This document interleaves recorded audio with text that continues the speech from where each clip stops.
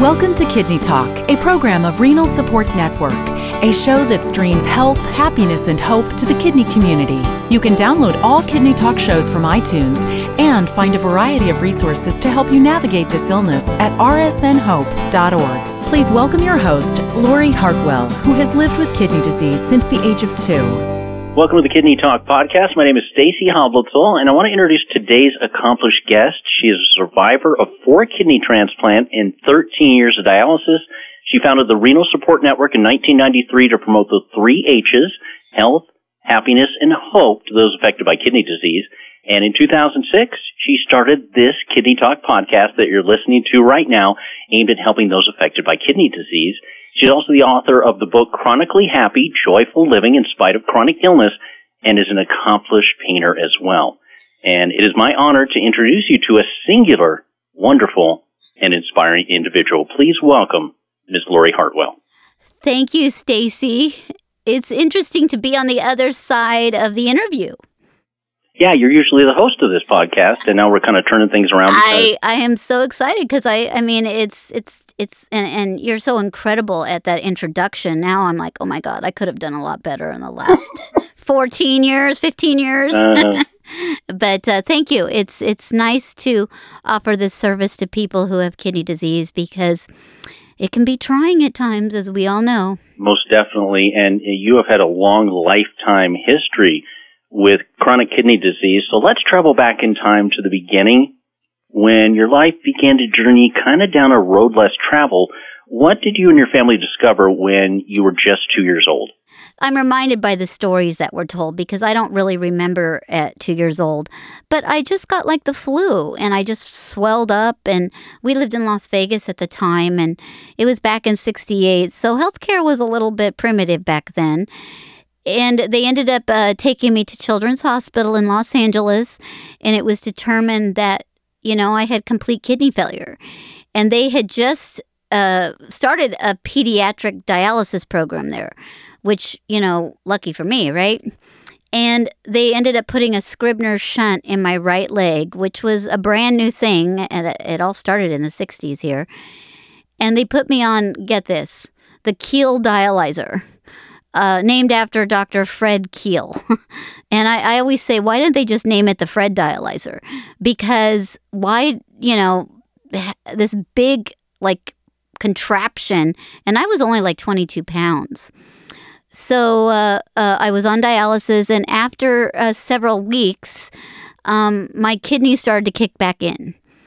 And recently, I just had a dinner with my pediatric doctor who took care of me when I was 2. And he was saying that I was the smallest person he had ever dialyzed.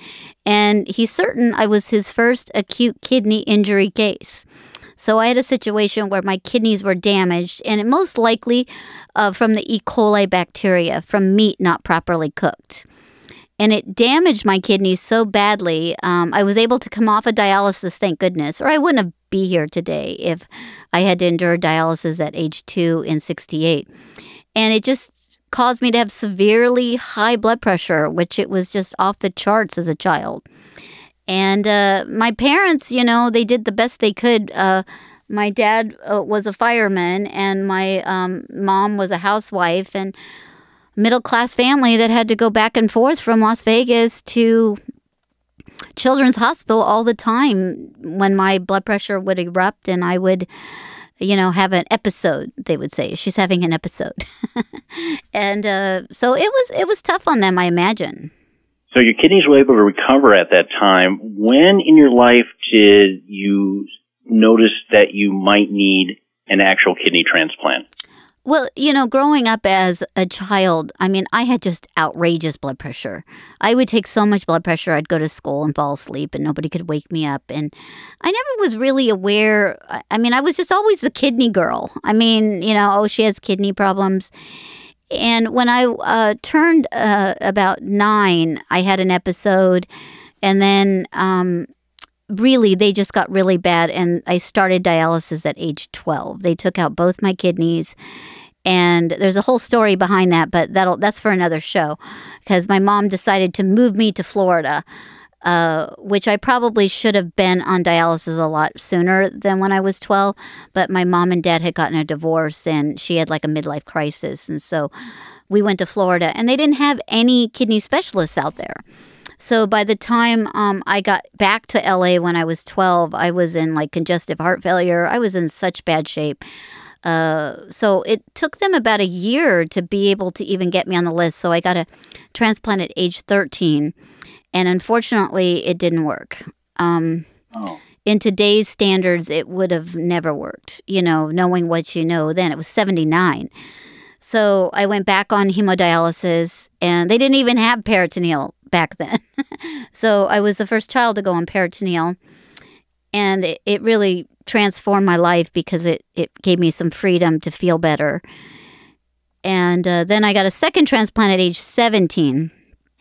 And that one worked for about 6 weeks.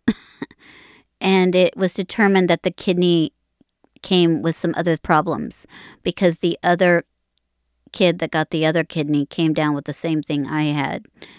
So they had to remove that kidney. And I have to say, at age 17, you know, being told that your second kidney didn't work and you probably will never get another one is kind of hard to hear. That's very traumatizing at that age. Well, I think there's a benefit for being a kid when you're sick, because I look at it now when I've been diagnosed with things later in life. Like, you have more self-realization, you have more goals in your life, you've accomplished more people depend on you. And when you're a kid, you just are kind of growing up in a pot that's boiling. You don't know that it's getting, worse. You're just kind of acclimate. So I just said, oh, well, that's okay. I'll just live the life. I didn't really think about it. I mean, if somebody would have told me that today, that I would never get a third transplant, I think I would be somewhat, a little bit more upset. But I just decided to just live my life with the time I had left. And that's that's a very mature approach at that age, too, to look at it that way. Yeah, I mean, I look back at my younger self, because I'm 53 now. I've been living with this illness for 51 years. And I'm like, I had to kind of grow up quickly because, and I do talk about this, my mom suffered from alcoholism. And I did a lot of caretaking of her. She was, around, but I was kind of the adult. So when I was growing up, I had to learn how to take care of myself to be able to take care of my mom. And my mom didn't always make the best choices in life. So I had to come with this attitude of more of a parent. Like, even my some of my friends and some of my distant family members, like, you were always the parent, Lori. And maybe that served me, that I just couldn't think about myself. I had to think about taking care of my dog and my mom. And that's crazy, but it's kind of the truth. Growing up, my mom, when I was on peritoneal dialysis, we didn't ever have any money. And, she would either clean houses or bartend. And, she would bring her friends over and they would like to play poker. And I'm like, oh, wow, it is so easy to take money from drunk people, like when they're drinking. And she would bring all her friends over and I would end up winning all the money. And I was very much into business. So I would like, no, I'm not, I'll give you a loan. I guess I was like a loan shark at 14. But I had to be very creative. And my mom, alcoholism is the worst illness ever. I've seen a lot of my family members suffer from it. And I have to say, I was kind of grateful to have kidney disease. In kind of an indirect way, because it prepared you for all these other events taking place throughout your life.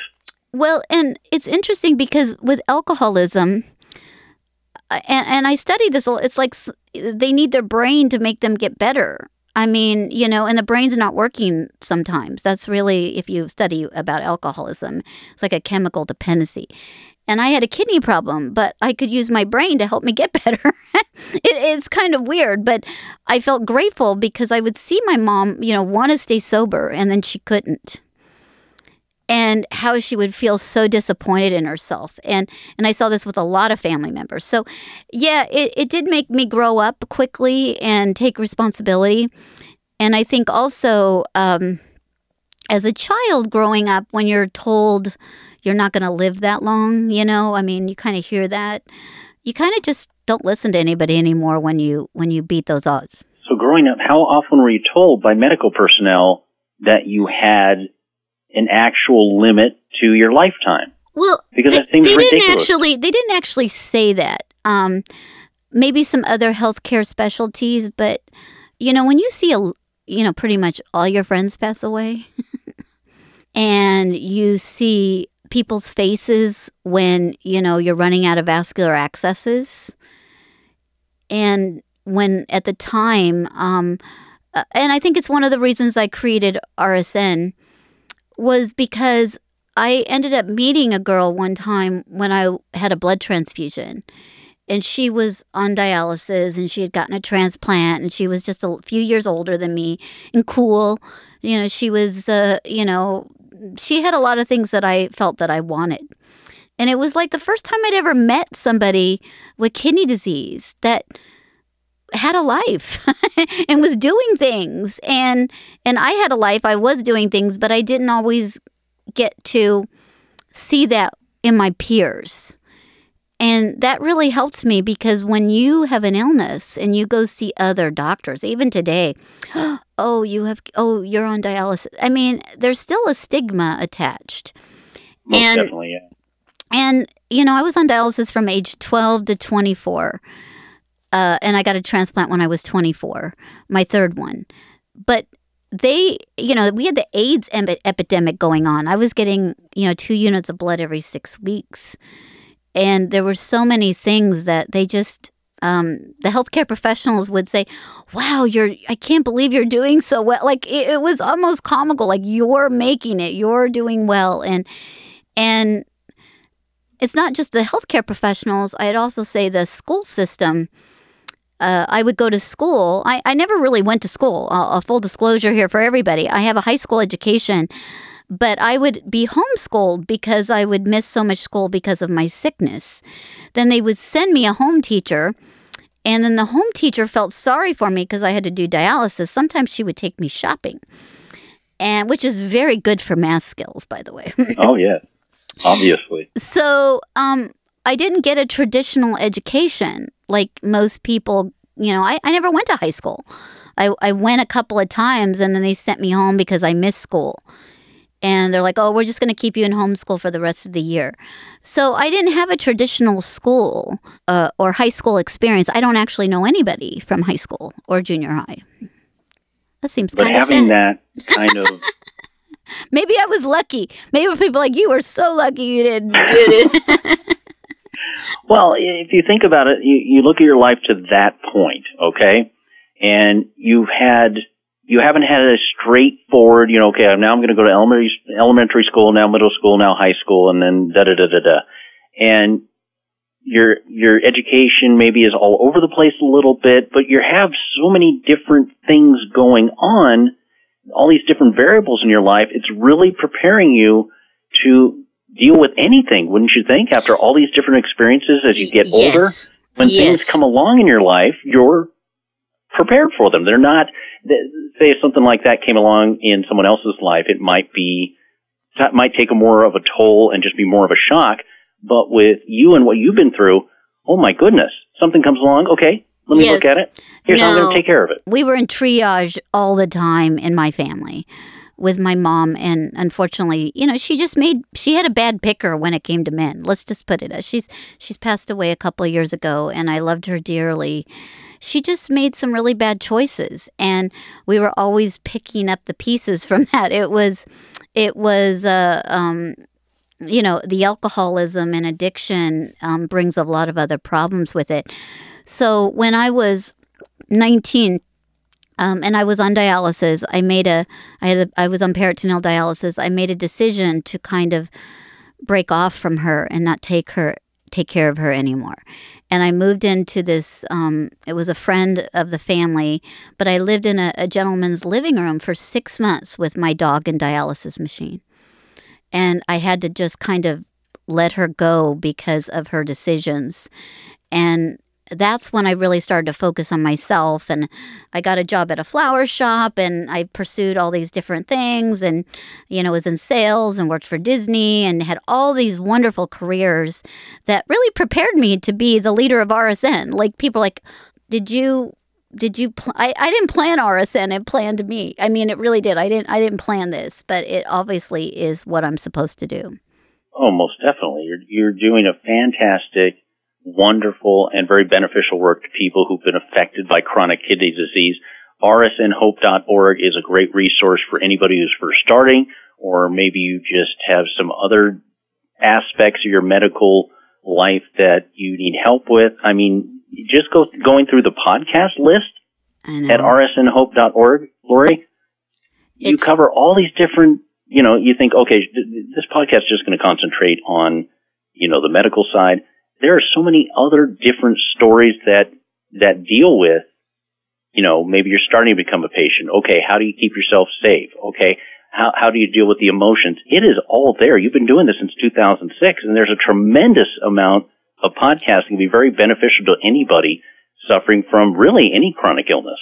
Well, and what's really interesting, Stacey, that you say that, because not having a traditional education, I had to go out and seek education.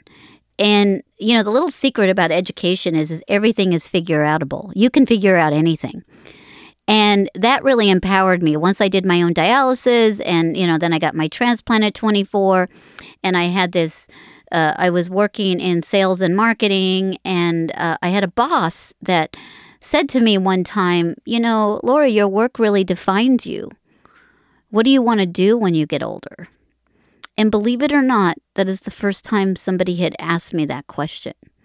What do you want to do when you get older? Because, when they see you being a sick child growing up, and people just don't ask you about your future. They don't think you're going to have one. And so I said, I'd had my third transplant. It was working well.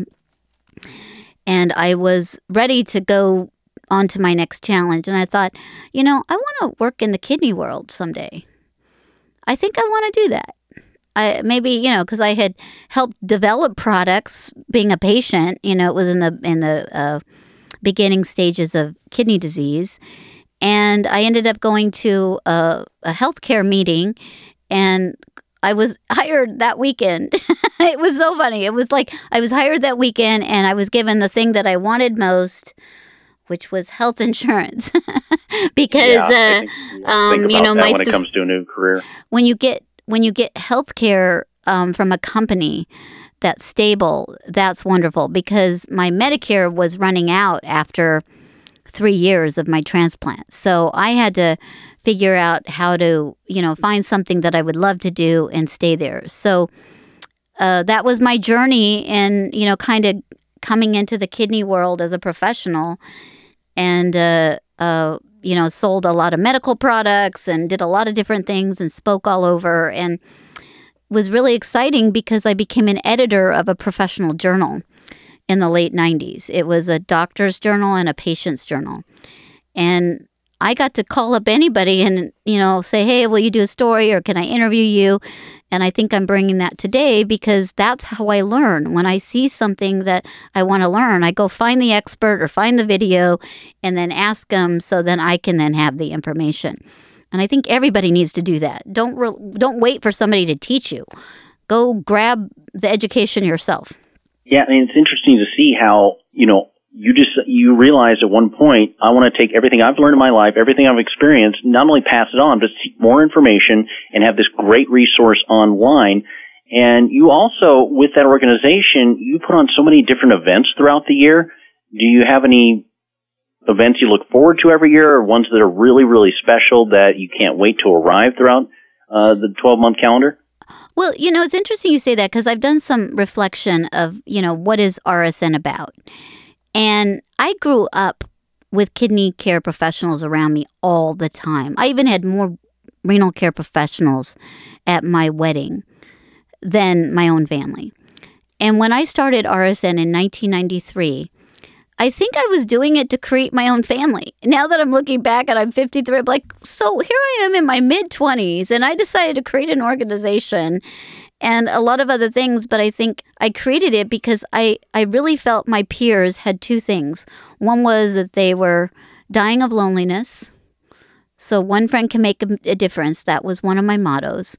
And then the second thing was an illness is too demanding when you don't have hope. Everybody needs hope. Because if you don't think you have a future, you're probably right. So, and I think this was off of my own experience of, feeling very isolated alone at times. And then sometimes just not having hope that things would get better. And then I would find the courage or the story or the person, like meeting my friend Gloria. But the one thing I really look forward to every year is I throw a prom every year for all the teenagers with kidney disease. And I'm throwing my 21st prom. It'll be in January of 2020. 21 years. So I can now say I'm a prom queen. I am a prom queen. 20 years gives me the right to call myself a prom queen, right? I was going to mention that to you, Lori. You seem like I'm a little bit of a diva. Queen. Yeah. And you know what? Quite frankly, there's nothing wrong with that. There's nothing wrong with it. But, why did I create this prom? Because, when you get into your 50s, you start asking why a little bit more about, and I read this one book somewhere that said, by the time you're 15, you are who you are, and you spend the rest of your life figuring out who you are. And so, I didn't go to school. I didn't go to proms. I didn't go to anything. And I'm like, well, I don't want my peers to miss this coming of age event, so I'll throw them a prom. And I think I was giving people what I didn't have and what I felt they needed. And I think I'm right because it's been going on for 21 years. And I wanted them to meet each other. I wanted the teens to meet each other and make friendships that would last a lifetime because we're so lucky now with social media. But in the 80s and 90s, you didn't get to meet your peers very easily. It was very, very hard to meet somebody. Oh, yeah. You didn't meet a lot unless you were in the hospital with them. You didn't meet a lot of patients ever once you're out of the hospital, really. Yeah, you didn't have an opportunity. And it's, I don't know about you, but I didn't look my best or feel my best in the hospital because I'm like, let's go grab a Starbucks and chat about the world. You're not in that space. You're not in that mind frame. And so in the late 90s, I thought, I want to connect to my peers who are younger, and, we were like, throw an educational meeting. And I'm like, oh, yes, they're going to want to come out and learn about phosphorus. And I'm like, no, younger people want to meet each other, and they're going to help each other get through this. Because I refer back to my friend Gloria, who's now passed, but I met her at a blood transfusion, and she got me through some of the most difficult years of my life in my early 20s, and as you're trying to date and trying to body image and all the things that are going on. And, a best friend is better than a therapist. I could tell you that. So if you have a good friend, talk to them. And then if that doesn't work out, call a therapist. Yeah, I got lucky in college. When I transferred to Long Beach in 1990, I met basically the whole cliche phrase is brother from another mother.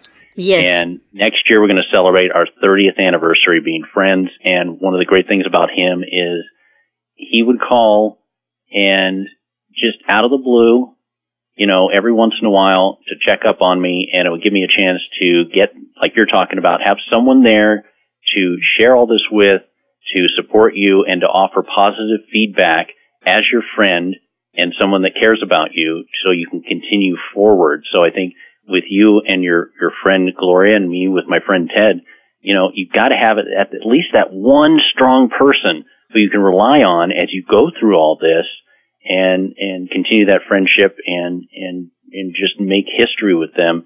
And it really does help to have that special person. It's, one friend makes a difference. And I'm a little upset about social media because social media isn't, you have a bunch of friends and some of them you may see, but nothing duplicates picking up the phone and talking to people. And I really dislike it when somebody sends me a text and says, "How are you doing?" And I'm like, the thumbs up. That's what I give them back. Because if you really want to know how somebody's doing, pick up the phone and talk to them. because that's what I feel people need. You don't need to text back and forth for days that could take a 20-minute conversation, And Exactly. It's really important. And I'm lucky that people reached out to me during difficult times. And I try to do the same. And just sometimes somebody telling me, everything's going to be okay. I've been married now for since 1997 to a wonderful man, Dean. And, he's my best friend.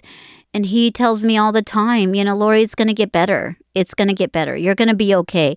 Because sometimes I don't think I'm going to be okay. And I need somebody else to tell me that. And it helps immensely. So creating the support network of RSN and helping people learn about their illness and make connections with people that they may actually feel like, oh, we have something in common. We both like fishing. And then you start a friendship from that. Now, if you don't mind, I want to segue over. We're going to go all the way to 2006. This is another interesting year for you because you published this very positive, informative, very instructive book. It's called Chronically Happy, Joyful Living in Spite of Chronic Illness. Yes, it's available right now on Amazon. And, of course, writing an entire book, it's a monumental accomplishment. Now, what was the original motivation when you started to work on this book? Well, the real title of the book is called Chronically Happy, Damn It, because it takes a little anger to be happy. But I think the real motivation is that in the 90s when I was speaking all over, and I have to say anybody who wants to learn how to be an advocate or be involved, really join Toastmasters. I joined Toastmasters in 1993. And it has changed my life. It has taken me places that I never thought I would ever be because I'm able to speak and present. But I started taping stories. I started speaking at meetings and I started taping myself. And I it ended up, people like, you should write a book. You should write a book. And I'm like, well, I guess I should write a book. And interestingly enough, my doctor, Dr. Richard Fine, who took care of me as a pediatric patient, said something to me when I was 16 years old, which was the best compliment I'd ever had in my life until that date, was that, Lori, someday you're going to write a book. And it was the first time that a healthcare professional said something to me that made me feel like I was going to transcend this illness and do something for others.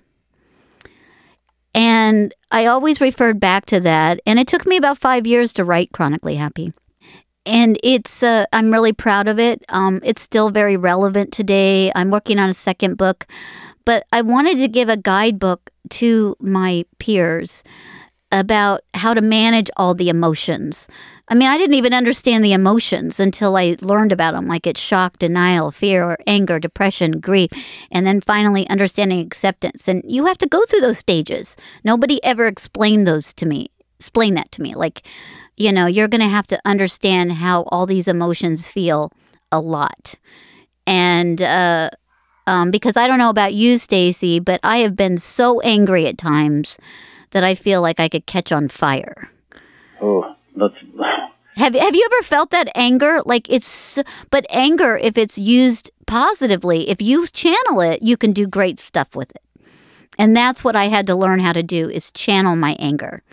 And, learn different techniques. But there are things in your life that, you're so out of control that you have to learn how to, somebody tells you you're not, your second kidney is not going to work and they got to take it out. And you're like, what? This is not how I want to spend my 17th birthday. I've had a chance to read the book, Lori, and here's what I like. You think, okay, she's going to tell her story chronologically from beginning to end and offer some advice from things she's learned over the years.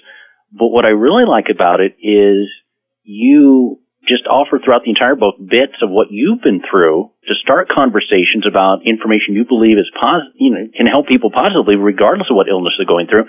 And then you also talk to other patients, medical professionals, psychologists, social workers, and they offer, parts related to what you're talking about. So I was really surprised by that format and actually really pleased because you're giving all this great information, but at the same time, you're keeping your reader interested because you're going from this topic to this and you're having a professional talk and a patient. And it's all very, very beneficial to people going through a chronic illness. So I applaud you on that format. It really, really kept, really got the information out in a very interesting and original way. Well, and, that's my Toastmasters training, because I've picked up a lot of books that are written by people who have an illness. And I'm like, I don't need to read their therapy. I mean, there's a certain amount of words that are on the floor that never made it to the book, because when you write, it's a process, and you deal with a lot of emotions. And you don't need to know about those, Stacy, and keep the reader. So exactly. I learned that from speaking, and I would give a speech to an audience or even my local Toastmaster group, and I would tape record it, and I would understand when their eyes started to glaze over, like, and I had my third vascular access procedure and it didn't go well. I mean, you can bore people to death with your medical history, but really what people want is the point of wisdom. What can I learn from your story that can help me? Because at the end of the day, we're all out about what's in it for me. And I've taken that message through RSN because I can say this, I'm the only organization that tells everybody's story. I'll tell anybody's story if it's interesting. And, that's why we decided to do this podcast, because I'm like, my story's never been told in the kidney community, so I guess I'm going to have to tell it, and it's because it's interesting how our stories help each other get through the illness. And I know that has been what's helped me. So my goal is to continue to tell people's story and let them realize that they have a lot to offer to, help educate people, because adversity introduces you to yourself. Absolutely. And before we wrap up, I want to get to your latest transplant that you had back in 2011. If you give us kind of a short history of what occurred at that time and how you're doing today. I was very, very lucky. When I had my third transplant, I came out of the hospital, for those of you who have kidney transplants, with a 2.2 creatinine. And they said, you will get a few years out of this kidney. And I was also suggested never to have children, because the stress of having a child might hurt the kidney, because I'm taller than I look, but I'm only like 4'10". So I decided to pursue a career, but after 20 years, it just started to putter out, and I knew it was coming. My ankles were swelling more. My blood pressure started to go up. I could feel a little bit more fatigue. And so I was very lucky. I had several people come forward to donate a kidney. And, I talked about my family being a little bit all over the place. My stepsister, Cindy, who was my big sister growing up. I loved her to death. And it's a sordid tale, but when I was 12, I found out my dad wasn't my dad. And it kind of just upset the whole apple cart of the family. That's when I needed a kidney, by the way. So that's kind of a Jerry Springer show. But she had reconnected with me. I had lost contact with her. She had moved and I didn't have her phone number, her address. And she had contacted me when I was needing a kidney.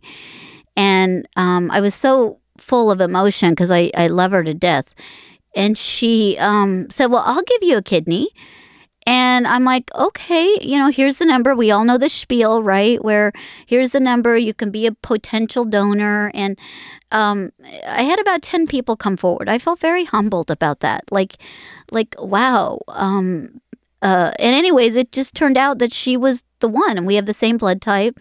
And it went off without a hitch, and she's doing well today too. And I'm so grateful to her for her gift of life. And my creatinine just came back 0.6.